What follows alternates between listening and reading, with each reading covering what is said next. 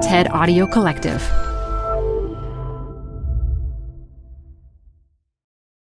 Support comes from Zuckerman Spader. Through nearly 5 decades of taking on high-stakes legal matters, Zuckerman Spader is recognized nationally as a premier litigation and investigations firm.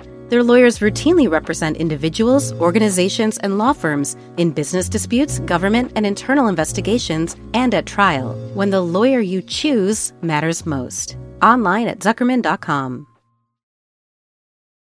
Support for TED Talks Daily comes from Capital One Bank. With no fees or minimums, banking with Capital One is the easiest decision in the history of decisions. Even easier than deciding to listen to another episode of your favorite podcast. And with no overdraft fees, is it even a decision?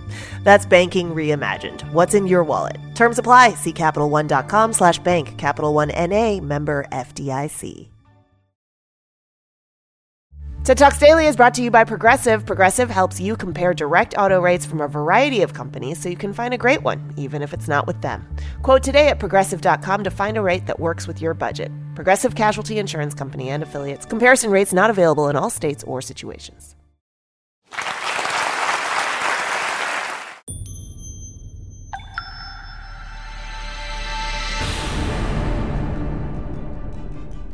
This TED Talk features stock picker Curtis Wall Street Carroll, recorded live at TEDx San Quentin 2016. I was 14 years old inside of a bowling alley, burglarizing an arcade game. And upon exiting the building, a security guard grabbed my arm, so I ran. I ran down the street and I jumped on top of a fence. And when I got to the top, the weight of 3,000 quarters in my book bag pulled me back down to the ground. So when I came to, the security guard was standing over top of me and he said, "Next time, you little punk, steal something you can carry."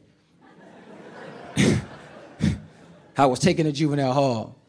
And when I was released into the custody of my mother, the first words my uncle said was, "How'd you get caught?" I said, "Man, the book bag was too heavy." He said, "Man, you weren't supposed to take all the quarters." I said, "Man, they were small. What am I supposed to do?" And 10 minutes later, he took me to burglarize another arcade game. We needed gas money to get home. That was my life. I grew up in Oakland, California, with my mother and members of my immediate family addicted to crack cocaine. My environment consisted of living with family, friends, and homeless shelters. Oftentimes, dinner was served in bread lines and soup kitchens. The big homie told me this: money rules the world and everything in it. And in these streets, money is king. And if you follow the money, it'll lead you to the bad guy or the good guy. Soon after, I committed my first crime. And it was the first time that I was told that I had potential and felt like somebody believed in me. Nobody ever told me that I could be a lawyer, doctor, or engineer.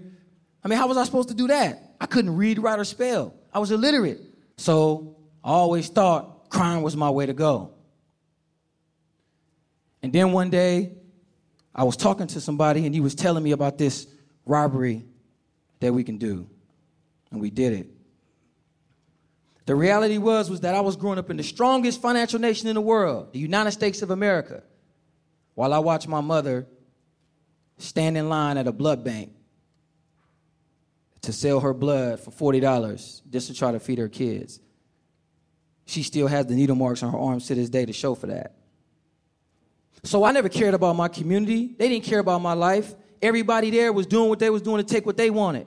The drug dealers, the robbers, the blood bank. Everybody was taking blood money. So I got mine by any means necessary. I got mine. Financial literacy really did rule the world.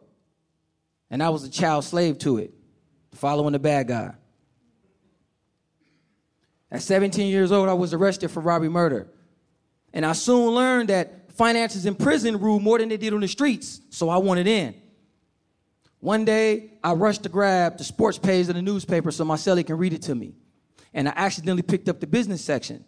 And this old man said, "Hey, youngster, you pick stocks?"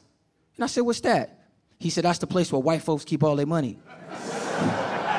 And it was the first time that I had saw a glimpse of hope, a future. He gave me this brief description of what stocks were, but it was just a glimpse. I mean, how was I supposed to do it? I couldn't read, write, or spell. The skills that I had developed to hide my illiteracy no longer worked in this environment. I was trapped in a cage, prey among predators, fighting for freedom I never had. I was lost, tired, and I was out of options. So at 20 years old, I did the hardest thing I'd ever done in my life. I picked up a book. And it was the most agonizing time of my life. Trying to learn how to read, the ostracizing from my family, the homies. It was rough, man. It was a struggle. But little did I know, I was receiving the greatest gifts I'd ever dreamed of. Self-worth, knowledge, discipline. I was so excited to be reading that I read everything I can get my hands on. Candy wrappers, clothing logos, street signs, everything. I was just reading stuff. Just reading stuff. I was so excited to know how to read and know how to spell. The homie came up and said, man, what you eating? I said, C-A-N-D-Y, candy. He said, let me get some. I said, N-O, no. It was awesome. I mean, I can actually now, for the first time in my life, read. The feeling that I got from it was amazing. And then at 22, feeling myself, feeling confident, I remember what the OG told me. So I picked up the business section of the newspaper. I wanted to find these rich white folks. So I looked for that glimpse. As I further my career in teaching others how to financially manage money and invest, I soon learned that I had to take responsibility for my own actions. True, I grew up in a very complex environment, but I chose to commit crimes, and I had to own up to that. I had to take responsibility for that, and I did. I was building a curriculum that could teach incarcerated men how to manage money through prison employments. Properly managing our lifestyle will provide transferable tools that we can use to manage money when we re-enter society, like the majority of people did who didn't commit crimes. Then I discovered that according to MarketWatch, over 60% of the American population has under $1,000 in savings. Sports Illustrated said that over 60% of NBA players and NFL players go broke. 40% of marital problems derive from financial issues. What the hell? You mean to tell me that people work their whole lives buying cars, clothes, homes, and material stuff, but we're living check to check? How in the world were members of society going to help incarcerated individuals back into society if they couldn't manage their own stuff? We screwed. I needed a better plan. This is not going to work out too well. So I thought, I now had an obligation to meet those on the path and help. And it was crazy because I now cared about my community. Wow, imagine that. I cared about my community. Financial illiteracy is a disease that has crippled minorities in the lower class in our society for generations and generations. And we should be furious about that. Ask yourselves this. How can 50% of the American population be financially illiterate in a nation driven by financial prosperity? Our access to justice, our social status, living conditions, transportation, and food are all dependent on money that most people can't manage. It's crazy. It's an epidemic and a bigger danger to public safety than any other issue. According to the California Department of Corrections, over 70% of those incarcerated have committed or have been charged with money-related crimes, robberies, burglaries, fraud, larceny, extortion. And the list goes on. Check this out. A typical incarcerated person would enter the California prison system with no financial education, earn 30 cents an hour, over $800 a year, with no real expenses, and save no money. Upon his parole, he will be given $200 gate money and told, hey, good luck, stay out of trouble, don't come back to prison. With no meaningful preparation or long-term financial plan, what does he do? At 60, get a good job or go back to the very criminal behavior that led him to prison in the first place? You taxpayers, you choose.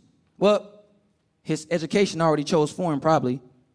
So how do we cure this disease?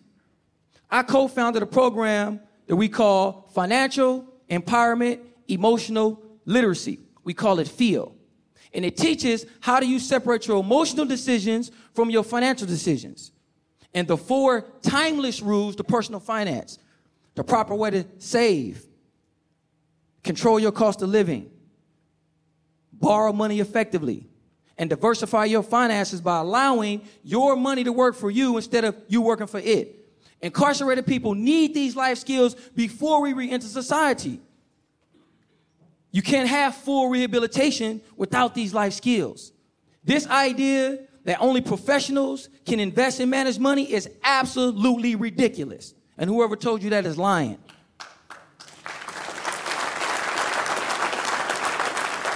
A professional is a person who knows his craft better than most. And nobody knows how much money you need, have, or want better than you, which means you are the professional. Financial literacy is not a skill, ladies and gentlemen. It's a lifestyle. Financial stability is a byproduct of a proper lifestyle. A financially sound incarcerated person can become a taxpayer citizen. And a financially sound taxpayer citizen can remain one. This allows us to create a bridge between those people who we influence, family, friends, and those young people who still believe that crime and money are related. So let's lose the fear and anxiety for all the big financial words and all that other nonsense that you've been out there hearing. And let's get to the heart of what's been crippling our society from taking care of your responsibility to be better life managers. And let's provide a simple and easily to use curriculum that gets to the heart of what financial empowerment and emotional literacy really is. Now, if you're sitting out here in the audience and you said, oh, yeah, well, that ain't me and I don't buy it, then come take my class. So I can show you how much money it costs you every time you get emotional.